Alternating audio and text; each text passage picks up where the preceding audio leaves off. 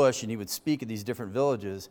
And when they would gather for worship on Sunday, they got up and danced. I'm not going to do it, but it was interesting. But then I went to the other extreme, and we went to Russia. And there, everything was so serious. And even when you would take a picture with a Russian believer, they would never smile. And the reason for that is that they wanted the believers in America to know that they were serious about their faith. And so they rarely smiled. So we had these stark contrast of celebration and completely subdued. So in my heart, I'm singing hallelujah, but I'm singing hallelujah on the screen. Yeah. Ecclesiastes chapter 3. We'll read verses 11 through 15 this morning. He has made everything appropriate in its time. He has also set eternity in their heart.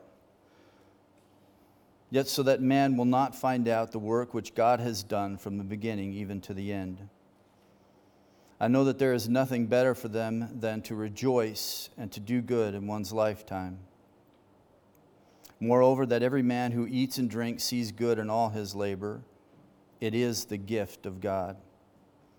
I know everything that God does will remain forever. There is nothing to add to it, and there is nothing to take from it. For God has so worked that men should fear Him. That which is has been already, and that which will be has already been, for God seeks what has passed by. I wanted to really sort of button up chapter 3 before we get into chapter 4. I really had intentions on going there this morning, but I'm not going to do that. For my own soul, I needed to go back and just sort of pull some things together and refine my understanding of chapter 3 as Solomon takes us on this journey, as he refers to himself as Koheleth.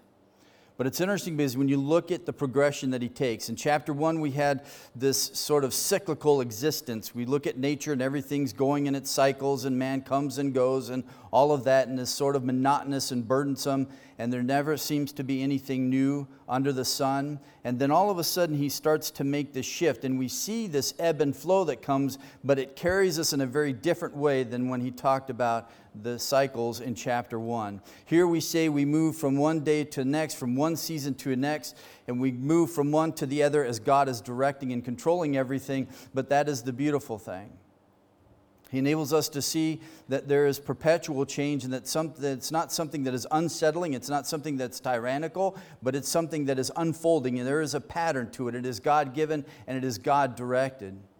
As Kidner states, he says, the trouble for us is that not that life refuses to keep still, but that we see only a fraction of its movement and of its subtle, intricate design. We see some elements of God working in our life, and we need to hang on to those in our memory. Build monuments in your hearts and minds of things that God does in your life, so you can remind yourself when it seems like everything is out of control, to remind yourself of those moments when you saw God's hand clearly in your life, where you see that He is in control. It's sort of like Psalm 93. It's one of my favorite psalms, and it talks about the surging waves as they rise higher and higher and become louder and louder. But in that psalm, it reflects on the fact that God has this effortless sovereignty over everything. When everything seems to be raging in our life, He's got it under control. We're trying to keep all the plates spinning, yet He has no problem keeping the cosmos moving, yes? And so we need to remind ourselves of these things. Instead of the changelessness, there is something better here than, he says, this is dynamic, it is a divine purpose, it's incomprehensible in its scope, and yet at the same time, there are things that we can grasp from this and understand about how God is working. Kidner goes on to say, instead of a frozen perfection, there is the movement of innumerable processes, each with its own character and its season, beautiful in its time, contributing to the overall whole. Just remember that as God works, there's so much He is doing, but you cannot see it every time. We don't ever see completely how He uses us to impact other people's lives. And we have no idea what He is doing in and through our life, and sometimes He just helps us to see, look, I've got greater things going on here. First time I really realized this, and it stood out to me, and it was good that it did. My younger cousins, Michael and James, they played football, and they were both linemen, so they were big boys. And we got into working out together. And it was a way in which I could spend time with my younger cousins. And so we would lift a lot and we would spend a lot of time together. And one day we were sitting in the gym, which was my garage, but we're sitting in the gym and I'm listening to him talk. And all of a sudden it just caught me, like they are using my exact phrasing. They're saying things exactly like I say them and in the intonation that I would say them. And all of a sudden it dawned on me, you're having an impact on these guys' lives, whether you know it or not. They are copying what you do. And all of a sudden I started to take a hard look at my life and ask myself, where was I leading them? There are people who are watching us and we don't always know this. There are ways that God is working in and through us into the lives of others and we don't always know the impact that is being made. But know that God is at work. So if I could title this summation of chapter 3, verses 1 through 22, it is this: time and toil, but not the tyranny of time. Over 40 times, Solomon is going to use the word God, Elohim, throughout Ecclesiastes, and no other name. He is the transcendent God, as he's going to talk about in chapter 5, verse 2. He is the God who is in heaven. He is the creator of all things. He is the maker of all things. He created man, giving him life, giving him a spirit, making him upright, setting eternity in his heart. And this is what also provides frustration for us. We wrestle with the idea of eternity. Sometimes it shakes us up to the core of our being because we cannot fully grasp what eternity means. We run in time. We live in time. We determine everything by our time. We live by the clock. And so there are going to be times when we find ourselves frustrated in trying to grasp the full divine plan of God, the inscrutable nature of His eternal plan. You cannot frustrate it. It's not controlled by the things that happen in the world. It's what controls what happens in the world. It may not always seem so, but Solomon is realizing this is the truth. We may have trouble figuring things out, but here's a little bit of a piece of advice for all of us. When we can't figure out exactly what God is doing, just submit and take things as they come. Sometimes we want to analyze everything to the minutest detail, and still we can't understand what God is doing. Solomon says, just know that God is at work, trust Him, and take things as they come. If He wants us to understand some things, then He will bring that to us as we walk. So quickly we're going to walk through chapter 3. And we've covered this, but like I say, I want to sort of button it all up because I think we need to going into chapter 4. Because he's going to start with a series of observations that he makes in regards to life, facing reality. What are the things that we face in the world? He began for us in chapter 3, verses 1 through 8, the divine control, the divine appointment determines the seasons of life that take place.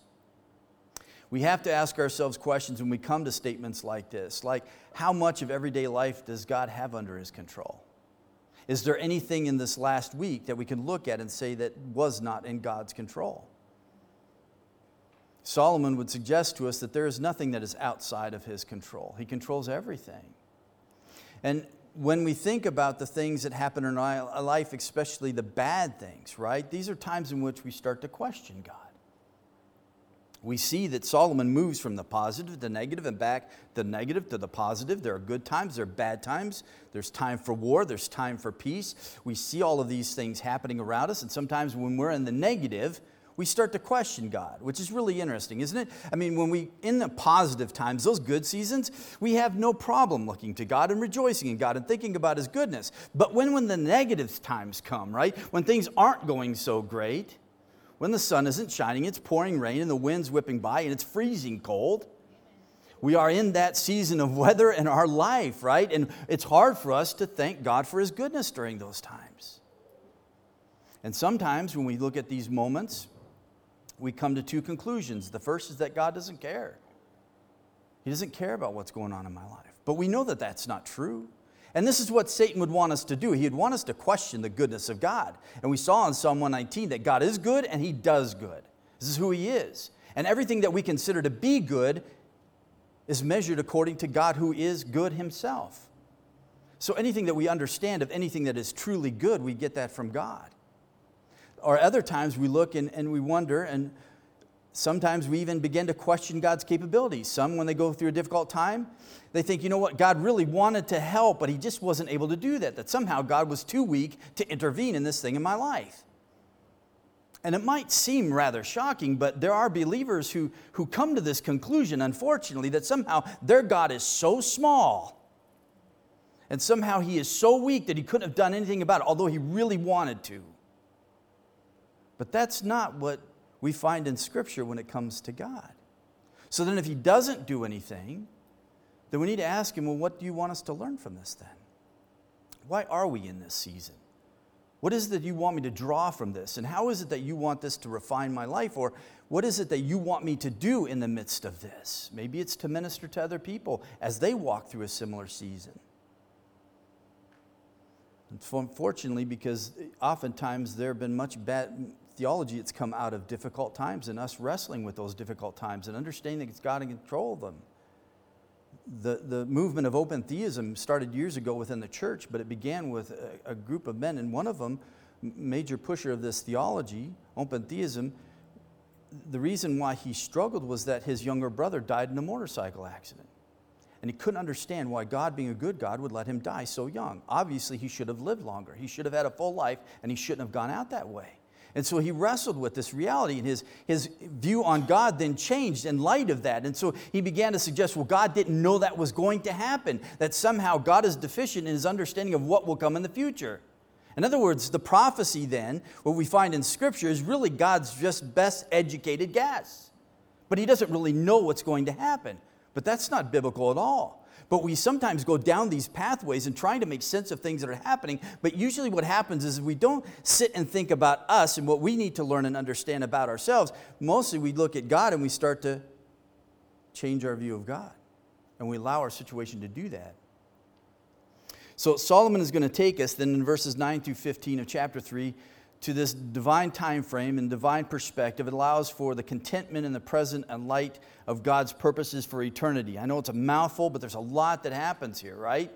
And he wants us he's going to bring us to that point of contentment in verses 12 and following, but he starts off in verses 9 through 11. The connection to eternity can be frustrating right now, right? We have trouble with this. This is our problem. We are finite beings. We're limited by time and space, and it's hard for us to think about things that are eternal. And even when talking about the plan of God. And so he helps us to understand that man cannot see the end from the beginning.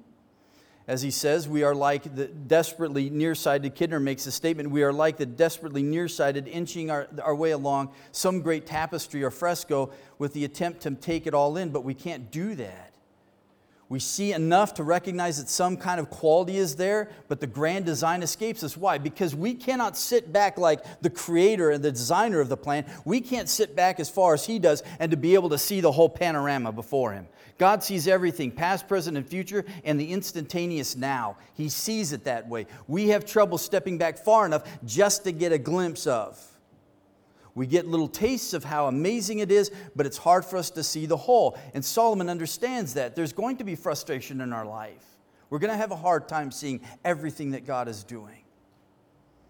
Yet at the same time, God desires responsible living.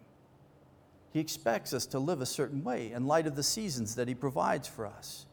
I love the New Testament because there's so many times that there are references to seasons that come. Like in Luke chapter 4, we're reminded that this is the favorable year of the Lord. Or in 1 Timothy chapter 4, we're talking about, or in chapter 2, that we are talking about the season of the gospel. It is this season, its own season, in which we are to proclaim the message of Jesus Christ and his death and resurrection. There are seasons for everything.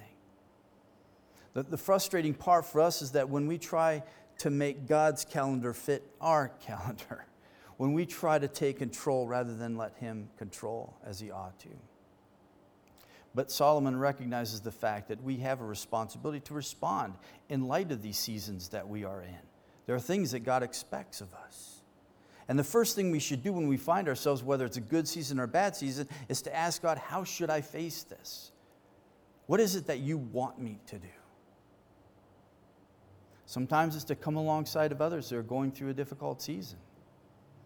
My daughter texted me the other day and asked, Dad, how are you doing? And so I told her, I usually keep everything bottled in, and I do it myself, and I don't let things out. But she asked how I was doing, and I said, all right, Lord, I'm just going to open up to her and share. So I did. And it was hard for her, and it wasn't anything bad. It just, things that you go through in life. But she appreciated the fact that I was willing to be open and honest with her about what was going on. But then she wrote me an amazing letter the next day and sent it to me. And it was such an encouragement to my soul. But sometimes these seasons aren't just for us, they're for others. And they're meant for us to come alongside and help other people. I look at 2 Corinthians chapter 1, and Paul talks about the God of all comfort, right? And he talks about these experiences which God has comforted him. And then he talks about the fact that now we can take that same comfort that we experience and we can comfort others with that same comfort. Sometimes we go through these difficult times so God can show us how much he loves us and cares for us, and he provides that comfort and that peace so that when someone else is going through a difficult season, we can come alongside of them and we can minister these things to them. Because we're meant to be channels, not conduits or reservoirs. Sometimes we take the things that God gives us and we hold them in and we keep them to ourselves, but they're gifts to be shared with everybody. And therefore we must be channels of blessings to others. But he moves us quickly into verses 12 through 13. Part of this positive response and proper response to the seasons we're in is that there should be marked contentment and satisfaction in our life. And I put this thought down that dissatisfaction in life is something that we will find near the root of all kinds of sins in our life, right? And it's at the root of our dissatisfaction that there is this never-ending craving that we have for things of this world that they can never satisfy. We just want more, more, more. And we live in a place of consumerism, right? I mean, it's crazy the things that we have here. We don't always realize what we have here. Like last night I was reminded at this conference, we were talking about Africa, and I have friends who are missionaries in Mozambique, and it is one of the most impoverished areas. And it was interesting because they came home on furlough from the mission field, and so my friend's wife, she went to the store, the grocery store, to pick up some supplies for dinner she was going to make that night. And she went into the store, and she had a complete meltdown, and she just ran out. And the reason being was because when she walked in the store, she couldn't believe how many choices there were. Like you can have all different types of sauces and ketchups and mayonnaises and all of this. And she just, the fact that you had any kind of option, but then the plethora of options that were there, she just froze and could not believe this. And she ended up having to go home, sobbing in tears. We don't realize how much we have around us, right? But we're constantly being shoveled. You need more, you need this, you need that. When you go up to the counter to cash out of the store, there's all of these things, right? Impulse buys, you got to have this, you got to have that, right? And especially this time of the year as we move towards Christmas, all of these things we need to have and all the financing we can do to get. And we're never satisfied. Because that's the census. We can never see enough. We can never eat enough, right? So the caution is that we need to seek satisfaction, not in this world, because this is a chasing after wind, but we find it in God. God and God alone is our highest good. And it is in him that we should find our satisfaction. It is in him that we can enjoy everything else. So Solomon, as we looked previously in these verses, if I could lay out some things for us that he exhorts us to do as he lays out these truths in verses 12 through 13. I know that there is nothing better than for them to rejoice and to do good in one's lifetime. First, we need to cultivate an attitude of rejoicing. Imagine walking into a difficult season with rejoicing in your heart. Sometimes it's after the season when we rejoice, when God brought us out to the other side and we're on the positive side of things and we look back and we rejoice and say thank you. But what about in the midst of this, right? As James says, count it all joy, not after the trials, in the trials. But what if we cultivate a rejoicing heart so that when we walk into those seasons, we're already rejoicing, right? It's like the Psalms of Ascent, right? And one of the Pilgrim Psalms talks about going through the valley of Baca and making it a valley of springs, right? All the rejoicing as those who are going up to Jerusalem to worship, as they pass through these dry and arid places, they bring the rejoicing with them as they pass on, as they go towards the worship of God. What if we do this in our life? How about cultivating actions that benefit others? A good way to deal with difficult times in your life, turn around and use it as a chance to serve other people. Helps us get our minds off of ourselves and put them on others. Helps us be less self-centered and more self-sacrificing. Seek to do good. Cultivate appreciation for God supplying your needs. Partake thankfully. Verse 13, moreover, that every man who eats, drinks, and sees good in his labor, it is the gift of God. Take those things that God has given you and be thankful for them. Even in the negative times, right? The dark seasons, he still provides, does he not? There's always something to thank God for. It's amazing to me that how much thankfulness is supposed to be a part of the believer's life. Even when it comes to false teaching, one of the first things we're exhorted to do is to be thankful. Why? Because if we're thanking God for the truth we already have, we're not looking for something else, not some new thing. We already have something amazing, right? So cultivate an attitude of thankfulness and thank God for all those little things that come. I mean, even with the nation of Israel, 40 years in the wilderness, he still provided for them water out of a rock. Their shoes never wore out, right? He still took care of them. There was still something to be thankful for, although they're walking around in circles for 40 years, watching everyone drop dead. But there's always something there, is there not? I have a tendency to look at the negative, right? And then you get so focused in on that when God does bless you in those moments, you miss it and you don't see it. And then he doesn't receive the due praise he ought to receive. Because here's the thing that I realized about praise. Our enjoyment that we find in God, that enjoyment, to find its total completion, should result in praise of God. In other words, it's incomplete then. I mean, think about the things that we partake in, something that we delight in, right? What do we do after we delight in it, right? Some great food, sandwich, whatever, right? Philly cheesesteak sandwich. I love that. But if that's something, so then you go sing its praises to everybody else, do we not? But this is what we're supposed to do when it comes to God. If we enjoy him and delight in him, then we need to turn around and praise him. Then our joy is complete. Then it is full. This is why we're constantly exhorted in the Psalms to praise God, to rejoice him, not because God's self-centered, because that's the ultimate expression of joy and delight. The last thing is to cultivate an awareness of all God's good gifts and work purposefully. Work purposefully. Verses 14 through 15, control must be yielded to the eternal, unchanging, sovereign God. And we're not going to get through everything today. Solomon takes us through these verses, several things that stand out to me. As I look back over them, whatever God does will endure forever. I know that everything God does will remain forever. It is final. Whatever God does, he doesn't need our help in this. He goes on to say nothing can be added to it, nothing can be taken from it. God has made it this way so that man will fear him. Somehow we act like God needs us, right? It's like, if you ever go to missions conferences and the plea that goes out, right? It's like somehow God needs our help. You need to get out there because God can't do this by himself. God doesn't need you. Doesn't need me, right? I've seen him bring people to himself in amazing ways without even using a human being in the process sometimes. But understand this, is that God chooses to use us in his divine plan, and that is a great privilege that we have, is it not? That we are earthen vessels in which he works through. In verses 16 through 22, divine justice and divine accountability mitigates the frustration from temporal injustice and apparent purposelessness.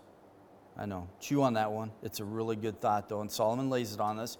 Verse 16 is going to talk about injustice. Furthermore, I have seen that under the sun that there is a place of justice, there is wickedness, and in the place of righteousness, there is wickedness.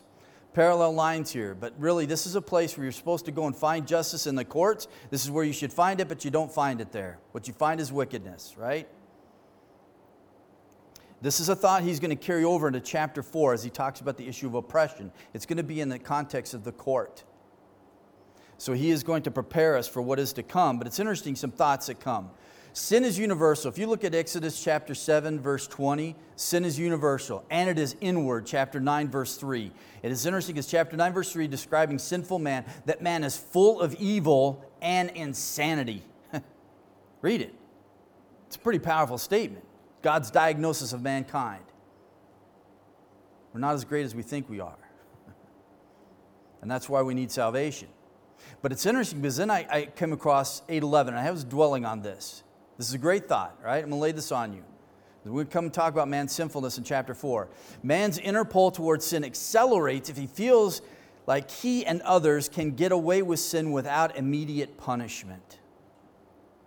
Just think about this. Here it is. Ecclesiastes 8:11, because the sentence against an evil deed is not executed quickly, therefore the hearts of the sons of men among them are given fully to do evil. We have cities now where people are being arrested. They're in the front door of the police department and right out the back door. And it is a revolving door, round and round. But if it is not dealt with immediately and quickly, what happens?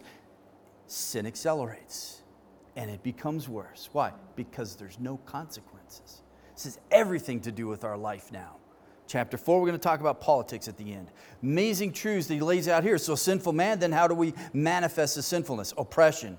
Deal with it in chapter 4. Envy. Chapter 4. Greed. Injustice. So he plants the seed here. He's going to pick it up again in chapter 4 for us and carry it into chapter 5, verse 8. There is injustice in the world. So I remember this conversation I had with an elderly Russian gentleman talking about socialism and that. And these are his words. He says, man will always be man. There is no new man. The attempt with socialism was that somehow we're going to formulate a new man.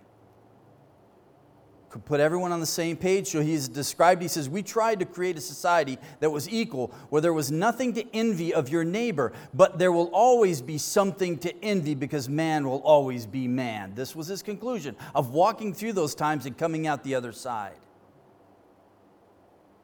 You will always envy a smile. Seems simple, right? So-and-so smiled to them, but they didn't smile to me. Now you're envious, right? Why? Because we're sinful men. This is what we do. This is what happens to us. This is why God became man, that man might become a new man in him. This is the answer we take to the world. Doesn't matter what system you try to do, you cannot bring about the new man in and of yourself as a human being. It can only be done through God. Human courts, they're set up to correct injustice, but we find that people can be bought off, right? This happens. There are political agendas. We see this happening.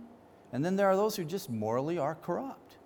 You go to the court to find justice, and what you find, Solomon says, is injustice, which I find intriguing. He's the king, right? And so they have all of these judges in the land. As you look back in Chronicles and see that they did this, they followed Moses' example, and they set up all of these leaders and men who were going to be judges over the people to sift all the cases and to make decisions and all of that. As he walked through his kingdom and went around to these different courts and he saw what was happening, this is what he found in his own court system. There is injustice. If this happens under the law of Yahweh, then should it surprise us that it happens now? Absolutely not. Doesn't mean that we remain passive and that somehow this is okay and we should let it go on. We should face the injustice in the world and deal with it. So how do we then struggle knowing that God is in control and yet it seems like the wickedness is in control? First thing is this. Verse 17, he helps us to understand. I said to myself, God will judge both the righteous and the wicked. For a time for every matter and for every deed is there. Remember, injustice isn't the end of the story. This is a big picture moment for us, right? It's to remind ourselves there's something greater happening here. And this is not the end of it. Justice will ultimately prevail. It has to. Injustice then, therefore, is limited in its scope. We face it, we see it, we must speak out against it. We must do to bring about justice all that we can as God works in and through us, but at the same time we know that in the end everything will be made right. Verse 17, injustices are considered in light of a future divine event or period of judgment. Judgment is coming, and the psalmist constantly remind us of this. The judge of all of the earth is going to come. Judgment involves all people, the righteous and the wicked, and it weighs the inner purpose. This is the word in verse 17, so you want to mark this in your margins of your Bible. It's kafetz, and it is the idea of that inner purpose. So God is going to judge you from the inside out. He doesn't merely look at the actions, he also looks at the motives. Why do you do what you do? Sometimes we do things on the surface that look good, but in our heart, we're not so good. Sometimes we do good things for other people because we want them to owe us. We want them to pay us back. Isn't that a little bit self-centered then? Not selfless in doing something for their own benefit. We're looking to gain something from it in the end. Therefore, can we truly call it good from the inside out? Verses 18 through 21 then makes another observation. And he says this about the injustice. I said to myself concerning the sons of men that God has surely tested them or proved to them in order for them to see that they are but beasts. If I could render the Hebrew this way, it is to make clear, to prove to them that they may see that they are like animals, they themselves. This is emphatic in the Hebrew at the end of the verse, that they themselves are like animals. In other words, when you pull the restraint off, what do we look like? Not like human beings like we ought to look. Because we are sinful from the inside out, if restraint is removed, we become beast-like in how we treat each other. The more inhuman we become. This is hard for us to digest sometimes. And we might acknowledge that we're sinners, but at the same time, there's something in us that we still sort of think that there's a little bit of goodness in there, that we deserve nothing but happiness and joy in our life. The concept of punishment doesn't factor in usually. But this is how we then can understand the true goodness of God. If we are evil inside and we are insane inside or mad ones inside, if this is who we are, right? And this is our condition before God, and even those who still are walking in rebellion against God, not those who are believers, but those who are in the world walking in rebellion against God, and He still does good for them. How amazing is God's goodness? Then think about us as His people and His goodness to us. So God uses injustices then to show us that without Him, human beings are like animals. We often live like beasts, and therefore we will die like beasts, as He talks about. From dust we've come, to dust we will return. It's a sobering thing, and I love that about Scripture. It's blood earnest. It's real, it's honest. It's the Word of God. It tells us the truth. It tells us who we really are. And this is how, one of the reasons why I know this is not a human work, this is a divine work, because there's no way we would describe ourselves this way. And it's all over the world. This is the condition of man. And this is why we need salvation. Amen? And redemption. Verse 22 then provides the conclusion for us. The remedy of life's enigma is to live in God's goodness. If I can give you the summing thought in this, chapter 3, is that we need to fear God, live lives of contentment, appreciate all of God's good gifts, trust God as He works out His eternal purposes, even when we don't understand what He's doing. Amen? Dad, would you close?